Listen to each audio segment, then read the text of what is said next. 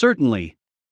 The reported diversity of probiotic strains, and their further application in therapy, requires a comprehensive understanding of the organization at the genomic level.